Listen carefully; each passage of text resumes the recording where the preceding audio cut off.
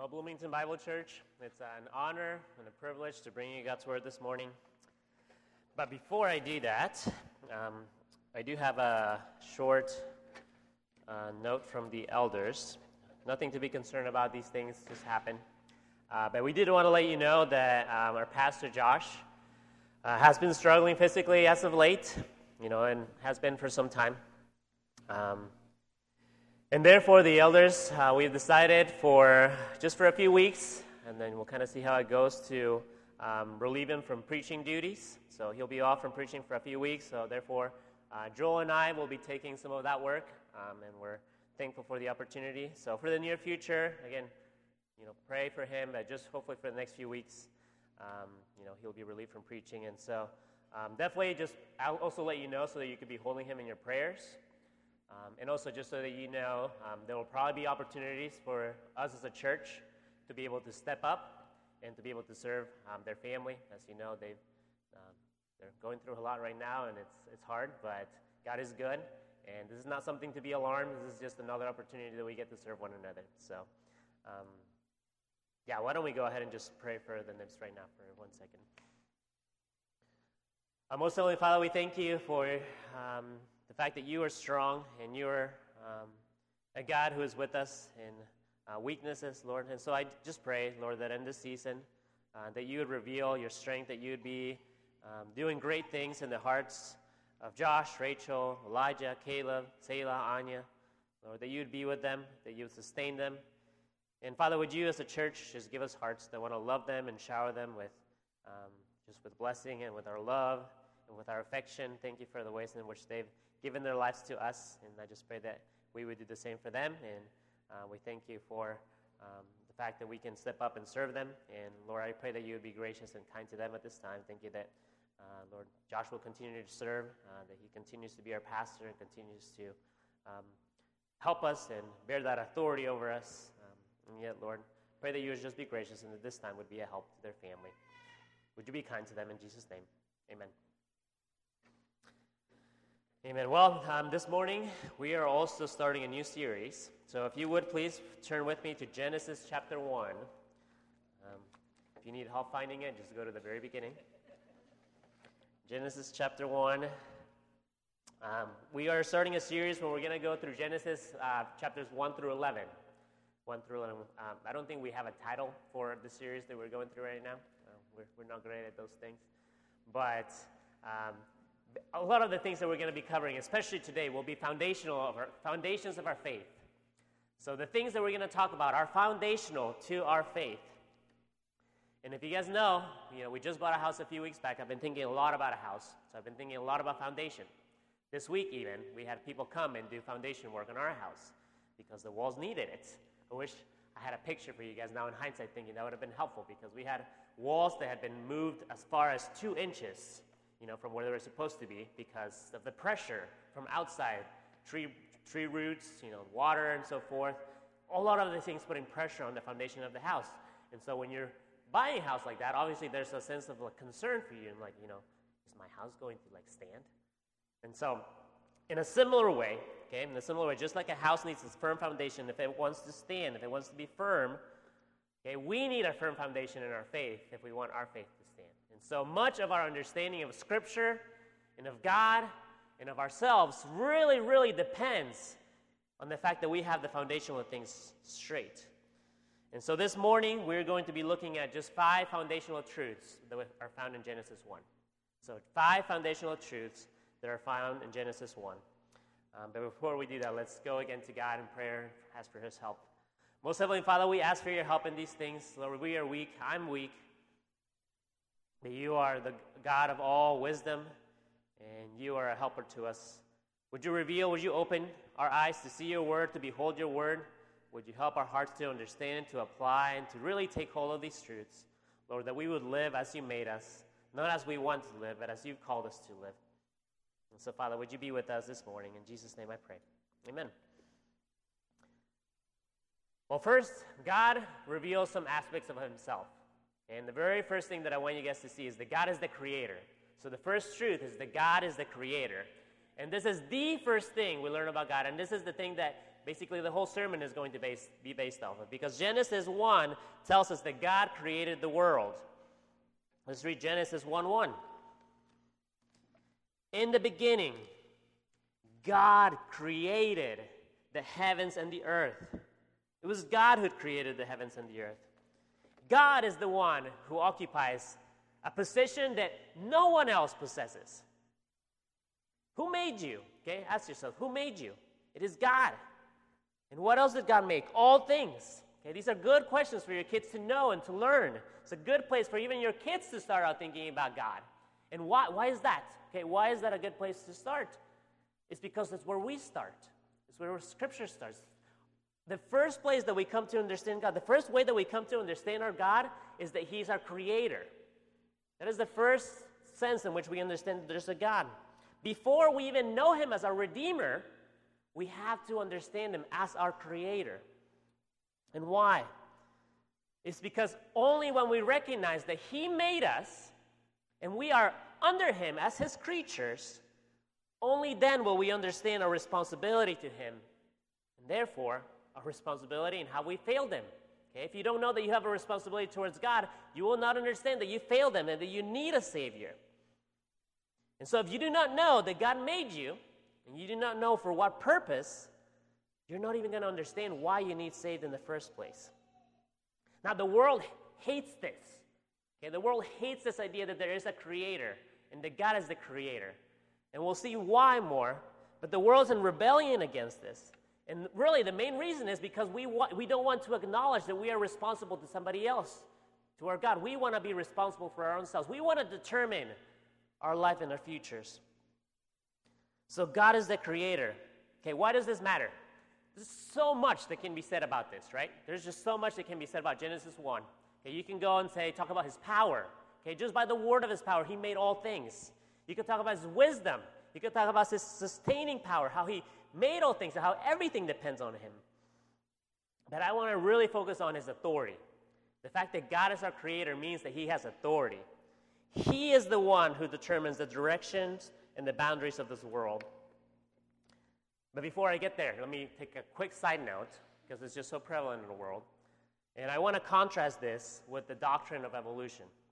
Okay? The doctrine of evolution, it fails to acknowledge God's role as Creator. And therefore, we have to understand that it is a failed doctrine. Evolution claims that we are here for absolutely no reason. Okay? We're just here, products of random chance. But that is not true. From the beginning, we see that God made all things, and He made them for a reason and a purpose.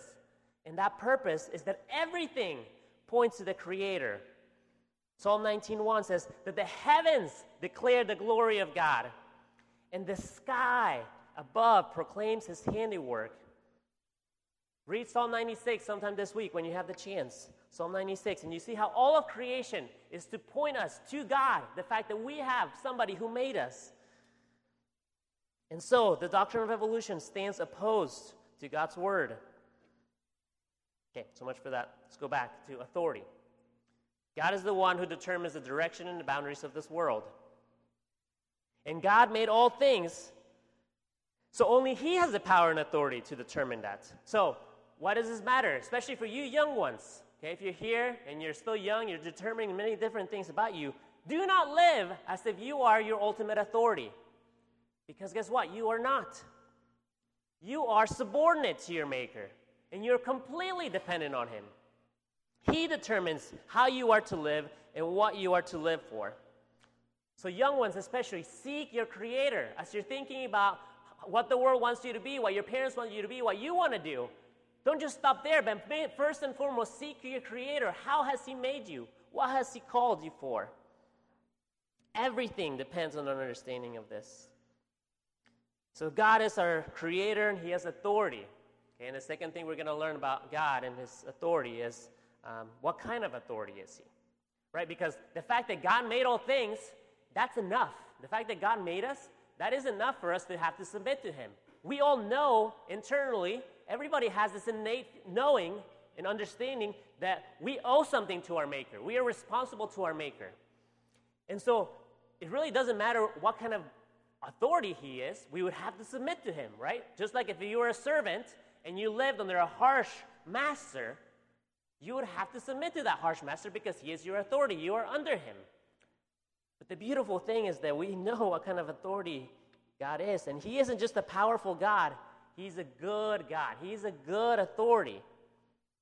Okay, God actually compels us to serve and worship him with his goodness toward us. He didn't have to be, but he reveals his glory and his goodness to us. And that is gracious of our God. So the second thing we learn about God is that he is the source of all good. God is the creator. Number 2, God is the source of all good. Turn with me here in Genesis. Let's read a couple verses, and we're just going to repeat just for emphasis. But verse 4, it says, "And God saw that the light was good, and God separated the light from the darkness." Go verse 10. "God called the dry land earth, and the waters that were gathered together he called seas. And God saw that it was good." Verse 12. "The earth brought forth vegetation, plants yielding seed according to their kinds, and trees bearing fruit in which is their seed, each according to its kind. And God saw that it was good." Okay, are you seeing the pattern here? We could keep going. 17, 18, 21, 25. But especially let's get to verse 31. "And God saw everything that he had made, and behold, it was very good." It was very good. "And there was morning and there was evening, the 6th day." So God is good. He made all things good. So why does this matter? Why does it matter? Well, you ask yourself, really the question at hand is, what will he do me good? Right? We recognize that there's a God. We submit to him, but will he do you good? And recognize that he already has. That's what I want you to see, church. Will God do you good? He already has done you good. No matter who you are, God has already treated you with compassion. And so will he stop? Has God stopped being good? Has God stopped making good things after Genesis 1? No. All of Scripture testifies to his goodness. And all of our experiences testify that God continues to be good to his people. The same God who made all things continues to work for the benefit of his children. In fact, we see this in Genesis 1. All of creation, okay? He made all of creation specifically for mankind to thrive. He made light, he made vegetation, he made the water, he made the animals, he made all things to be able to serve Adam. And so God has made this world for his glory, yes, as we'll see here in a second, but also for our enjoyment, for the fact that we would be nourished. God made everything with us in mind. He made every single thing. He prepared every single day. He made one specific aspect so that Adam would be able to live on this world and thrive. It made for his sustenance. And so God has already created everything for your good. Again, this is foundational. This is why Paul can say with certainty, right? And everything, all of Scripture points back to itself, is that Paul can say that all things work together for good to those who love God. Okay, God has not stopped doing you good. He continues to shower his people with goodness. And so even in afflictions, okay, even in the middle of your hard times, when it seems hard, I want you to recognize that God continues to be good in the midst of it. God is not done with you in your trials. Imagine if you had just stopped after day 1, right? God made light, separated light from the darkness, and you had just stopped there. Yeah? You still have a formless void, of earth. Now we have light and night. You say, well, it's a little bit better, but, there's still so much that we need. That's not quite good for me.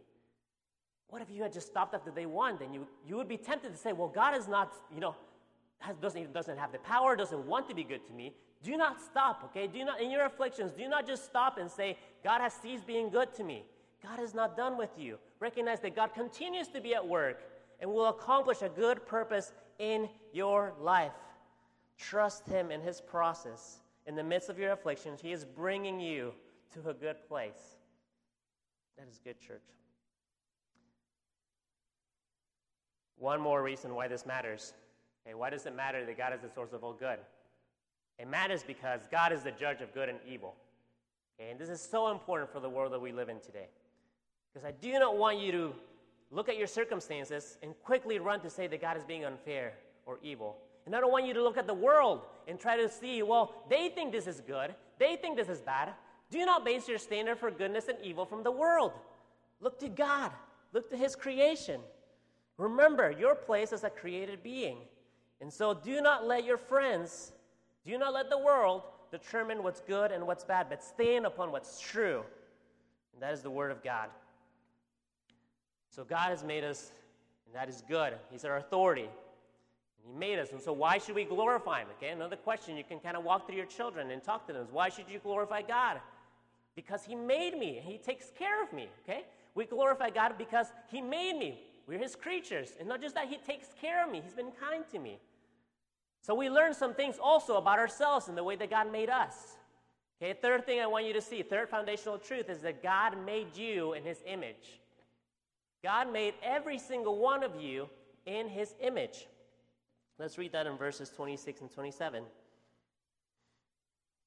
Then God said, "Let us make man in our image, after our likeness, and let them have dominion over the fish of the sea, and over the birds of the heavens, and over the livestock, and over all the earth, and over every creeping thing that creeps on the earth."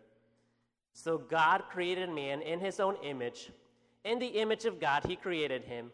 Male and female he created them. Okay, hear the repetition. How many times does God tell us at the beginning that he made us in his image, in his likeness? Okay, God wants this imprinted upon you. He made you to reflect his glory. God tells us a lot about who we are and how we are to live. And we've already seen that all of creation points to our Creator. All of creation points to God. You are his creation, and so therefore that includes you. You are to point to God. You are to point to Christ. Okay, Isaiah 43:7 tells us, everyone, this is God speaking, saying, everyone who is called by my name, whom I created for my glory, whom I formed and made. God made you in his image to reveal his glory. Think about this.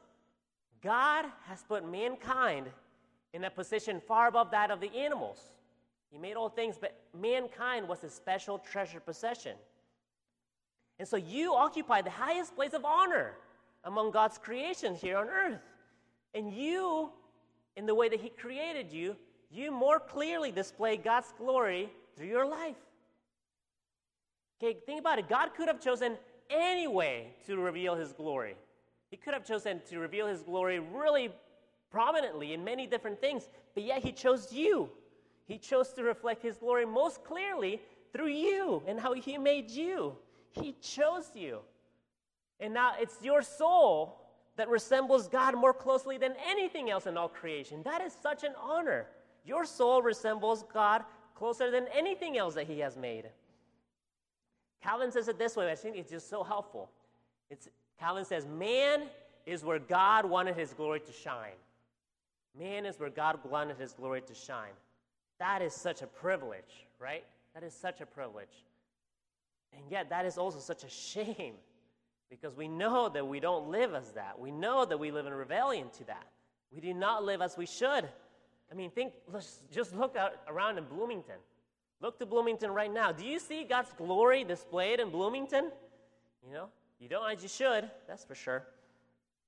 And the reality is, because of our sin nature, of the fact that we are fallen, you know, the way that God's glory has been displayed has been clouded over us.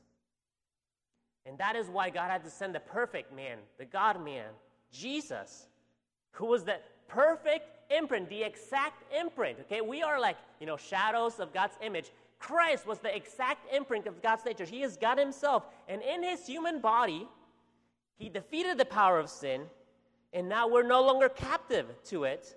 And now, because of Jesus, we can live as God intended us to live. And so it is through the Spirit that we are actually helped to live and to imitate and to reflect God's glory in a way that our sin nature wants to work against us. Okay, it is through his Spirit. He is renewing us into the image of Christ every single day. And again, just think about it again. Everything in Scripture comes back together. Our sanctification, we're becoming more and more like Christ. What is that more than we're just becoming more and more like being created in his image? We're returning to that purpose that God had made, in which he made us in his image. We're becoming more like Christ, becoming more like God, how he made us from the beginning. And so we're sanctified.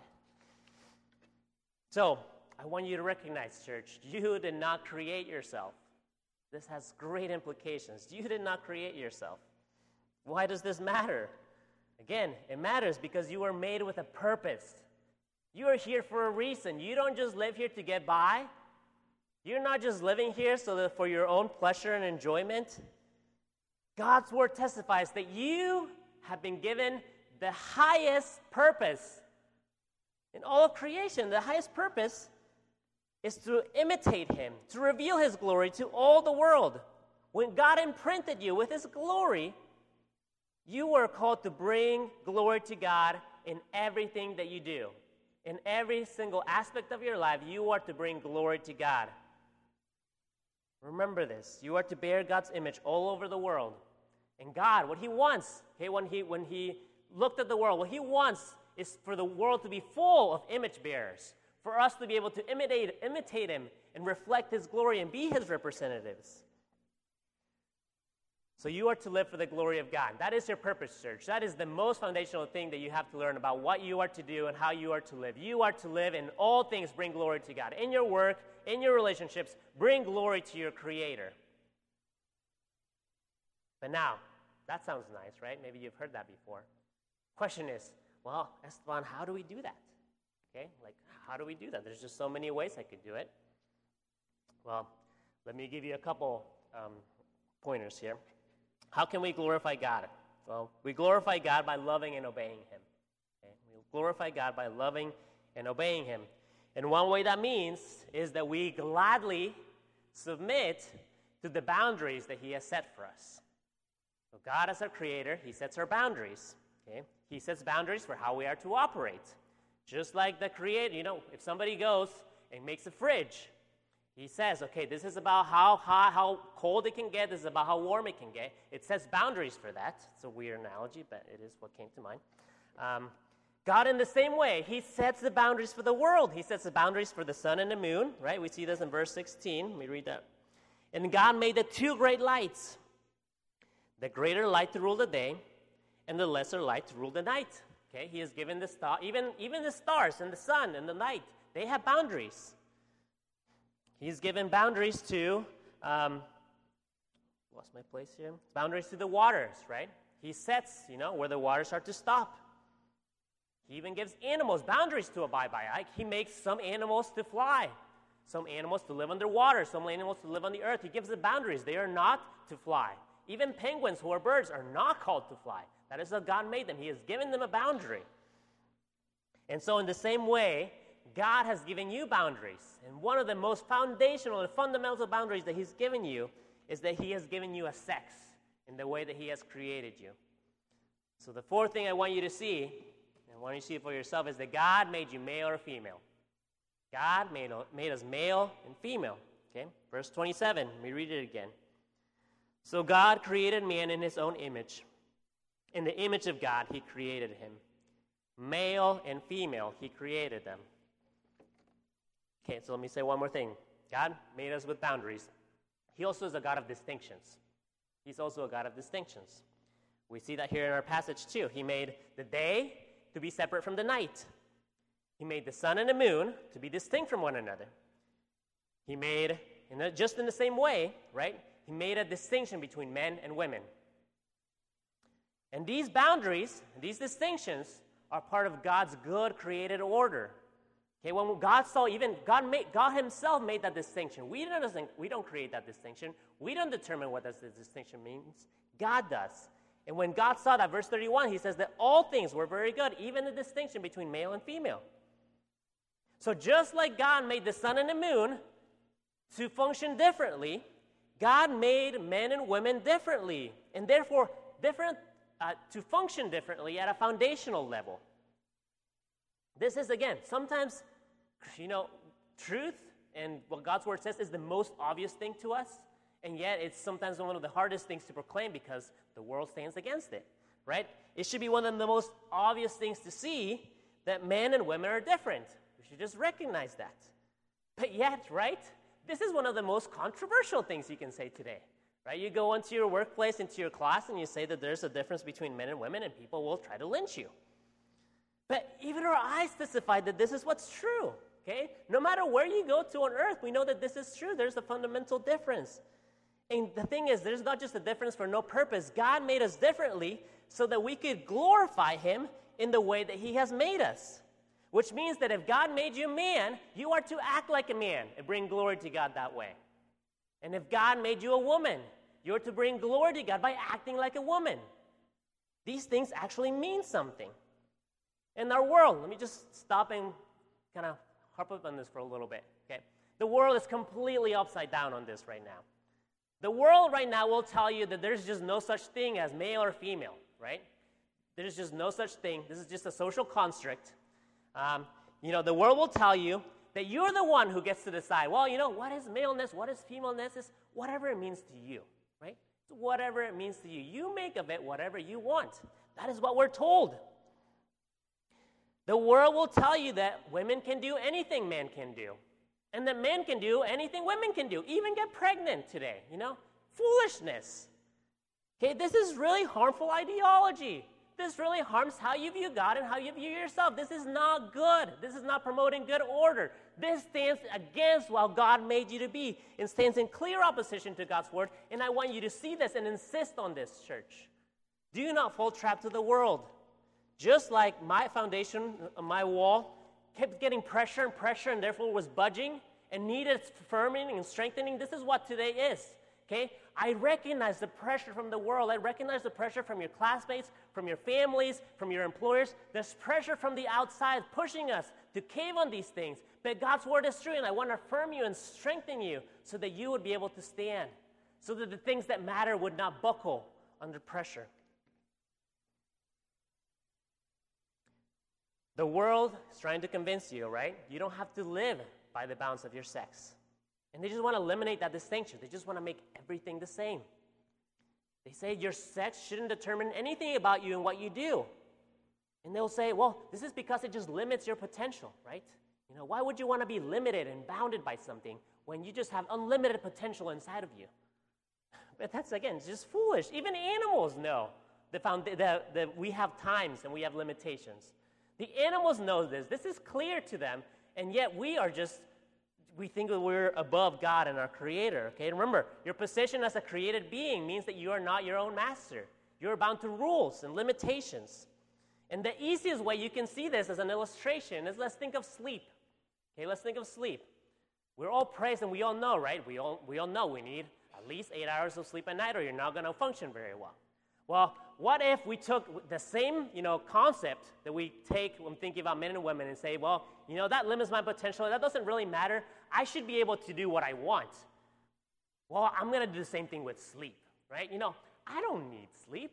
That's 8 hours of wasted time. Think about how much more I could accomplish for the world. The world would be such a better place if I could just do so much more in those 8 hours, right? I don't have to go to sleep.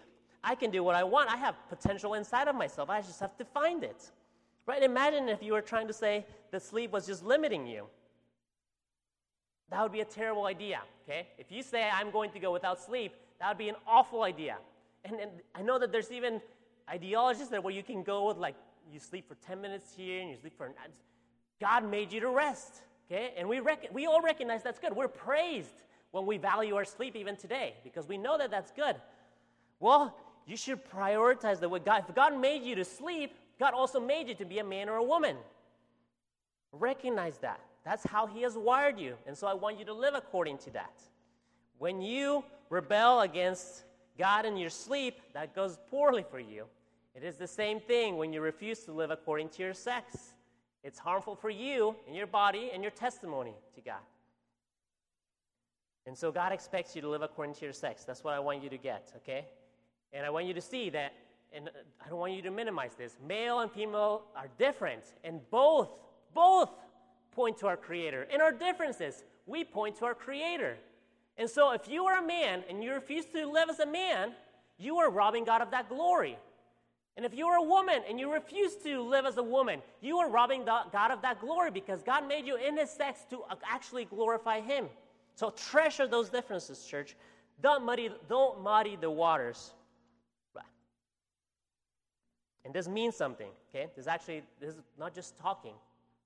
Maybe it's the last thing I'll say about this. I don't know. Now I'm on this track. This means something. Even the church is off on this. Okay, we'll say and we'll admit, okay, yes, there's a difference. Men and women are different. I'm called to be a man of God. I'm called to be a woman of God. And then you ask them, well, what does that mean? Okay, what does that mean? Well, I'm called to be kind. Like, aren't we all called to be kind? Like, when you actually dig deeper and you recognize, well, what does it mean to be a man or a woman? Like, it actually means something, and that's what I want you to see. And I'm not going to go very deep into this, but I want you to see that as a general pattern, okay, men are called to be strong. Men are called to be strong. So it is not fitting, right, for a woman to seek to be the strong one.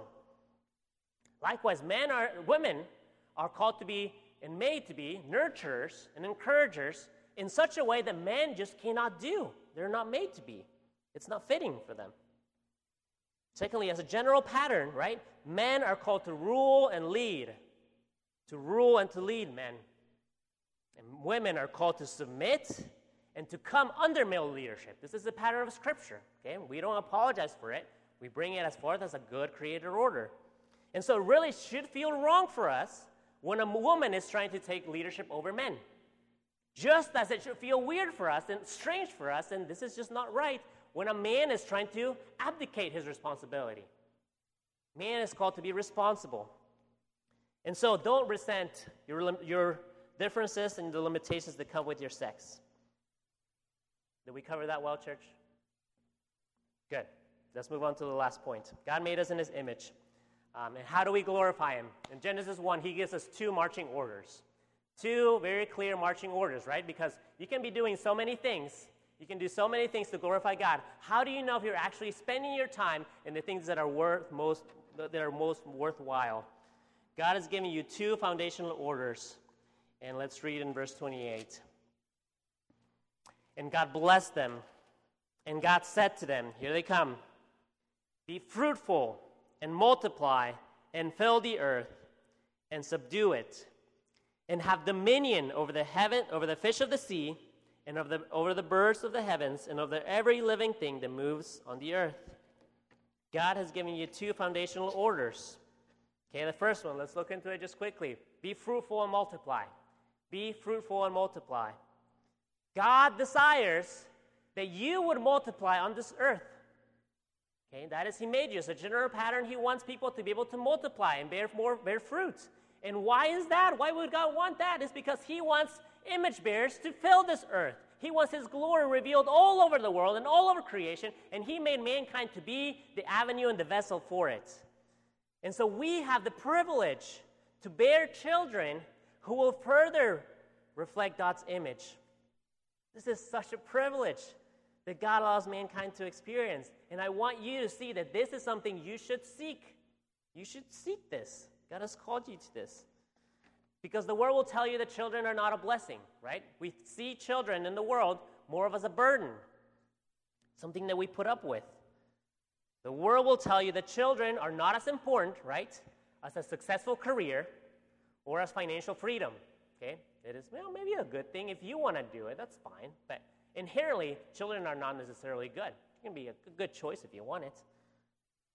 The world will tell you, right, and this is just so silly to me, they will tell you that children are a burden upon the environment, and so we should stop having so many children. But that is not how Scripture talks about children. God actually wants the world to be filled, to be full of his glory. And so God would have us to fill this earth with our children that would glorify God.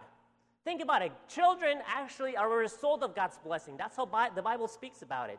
They are a joy. They are a stronghold to parents. They're like arrows in a battle. And so this command, I want you to see, church, this still applies to us today. This command that God made from the beginning, how he has made us, has not changed. It is foundational. And so he desires that we would be fruitful, and that definitely applies to having children. We cannot get away from that. And so I want to encourage you, church. You've taken the encouragement and the exhortations of a pastor seriously, and I want to encourage you. You have had faith to have children. I commend you for that. That is, God has been good and kind to us, and we see that through our children. May we be blessed with more, right? May we be blessed with more. But now, maybe you young ones, right? Maybe you're sitting here, and you're like, I'm single.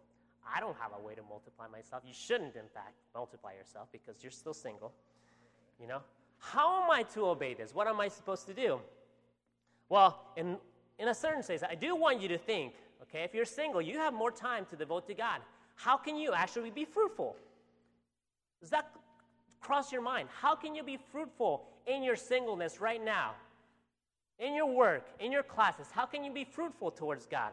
How can you put the things that you're working towards to actually bear fruit and glory for God? And then secondly, okay, because I do not want you to miss this, is how can you orient your life, even today, even now, okay, how can you right now treasure the fact that God made us to have children and work towards that? Don't put basically what I'm saying, don't put obstacles in your way of being obedient to Christ and bearing fruit, okay? Don't put obstacles. Don't go into a path that will actually prevent you from being faithful to God in this. How can you orient your life so that you see children as a blessing and you actually allow yourself to be able to have them and bear them and grow them? And I know for some of you, right, you've longed for a spouse for a long time. You've prayed for one, and God has not provided a spouse for you yet. And I want you to know you are seeking a good thing. So don't stop seeking that good thing. But I want you to trust. Again, we're seeing that God is good. His process is good. So trust in God's good timing and process. Be fruitful and multiply. And secondly, subdue the earth and have dominion over it. Subdue the earth and have dominion over it. God has appointed you with a position of dominion over his creatures. So what does that mean? Okay? There's a lot, again, I could say a lot about this command right here. But what I want to imprint upon you this morning is that subduing the earth and having dominion means that we are to work to see God's will realized on earth. Okay, so we are to work, we are to apply ourselves to see God's will realized here on earth. It can be so easy and so tempting, and I'm with you. It's just so easy to just see the wickedness of the world, right? See what's outside. And of course, we're completely disregarding the wickedness inside. But for now, let's just say, just see that stuff happening outside, and you just want to shelter yourself. You want to shelter your family and say, what's happening out there, it doesn't concern me, right? It's just like, it's so bad, it's so wicked. I just want to stay far, far away from it. We just want to isolate ourselves from it. But church, I want you to see that you actually have a responsibility over what happens here on earth. You were made to have dominion over the earth. And so I do not want you to neglect this responsibility over it. And this goes beyond planting trees, okay? This is not you just have to plant trees and take care of creation. This goes beyond that. It means that we're to work to see all of creation come under Jesus' authority. That all of God's created order will come under Jesus. It means that we are to exert effort and actually seek times to proclaim the name of Christ and to bring sinners to submit themselves to their Creator. It means, right, too, that we work to see good laws and just laws come to bear so that mankind would actually thrive and that there wouldn't be any obstacles from us actually living as God called us to live. It means that we denounce wickedness and promote God's good order here on earth. It means that we worship God and we call the rest of creation, all mankind, we call them to give glory where it is due, and that is to God, the only one who deserves it. So church, have you been faithful in this? Have you been faithful? Would you work to see Christ glorified in your families, in your classes, in your workplace, in your neighborhoods? May all of creation come under Jesus' feet, and may God use you and your giftings to actually bear that to be, for the world to actually be a place that brings more worship and more glory and more honor to Christ. Do we want that? And that's the question you have to ask yourself. Do you want that? Live as if you want that, because that is what God made you for. So let me conclude with these thoughts. These are 5 foundational truths about how God made us and who He is and how He's made us to work. And much of the Bible, okay, so much of the Bible depends on the fact that, and the truth that God created all things and has authority over it. And that is why Jesus When he came, how did he prove himself to be God? One of the ways in which Jesus proved himself to be God is by proving and showing his authority over all of creation. That is how Jesus showed that he was God himself. He had authority over the seas, over the birds, over everything in creation. Everything submitted to him. But not just in creation. He showed himself in his goodness. He gave of himself. Jesus gave his life. So that if you were to believe on him, that penalty that you are due for not living as God made you to be, for not actually living under the responsibility that he's given you, you don't have to live in bondage to sin, but actually Christ's death has freed you and has given you a way for the penalty to be paid on the cross so that you can actually live for God. So church, do not forget why God made you. Do not ever forget. This is foundational for your week and for the rest of your life. Young ones, even now when you're trying to figure out who you're going to be, recognize, make your world and your life about bringing glory to God and live as God called you to live and how he made you. Don't resent how he made you. Treasure it. And so live and act in a way that proclaims God's glory over all of creation. Pray with me. Most Heavenly Father, these are good truths and such encouraging truths because they encourage us to live as you made us. Father, we ask for your help. Even though these are blessings and they will do us much good and we can reap the benefits of living according to our sex and the clarity and living as you made us with the mission that you've given us, Lord. All these things are hard, and so we need your help with these. Would you give us hearts that actually love you and that actually want to first worship you for the way that you made us and how you've saved us?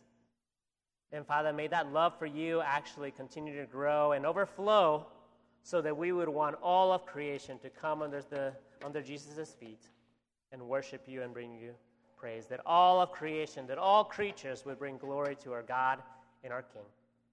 In Jesus' name I pray. Amen.